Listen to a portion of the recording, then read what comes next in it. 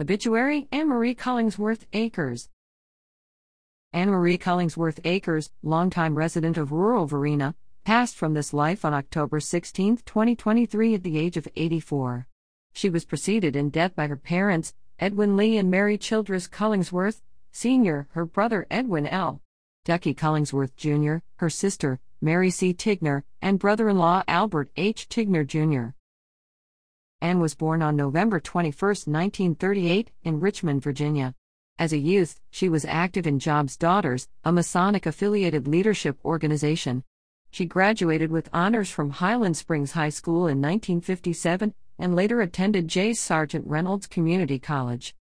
Anne worked at the Virginia Department of Transportation, both downtown and Elko locations, and at Battlefield Veterinary Clinic. She later retired from the federal government after 11 years of service at Defense General Supply Center, Bellwood, where she earned the nickname Sheriff Anne. And also served her community as a Henrico County Officer of Election, Glendale. Anne was known for her unique sense of humor, her toughness, and her dedication to family and friends. An animal lover, she rescued a variety of wildlife over the years but had a special soft spot for chihuahuas, of which she raised 13 in total.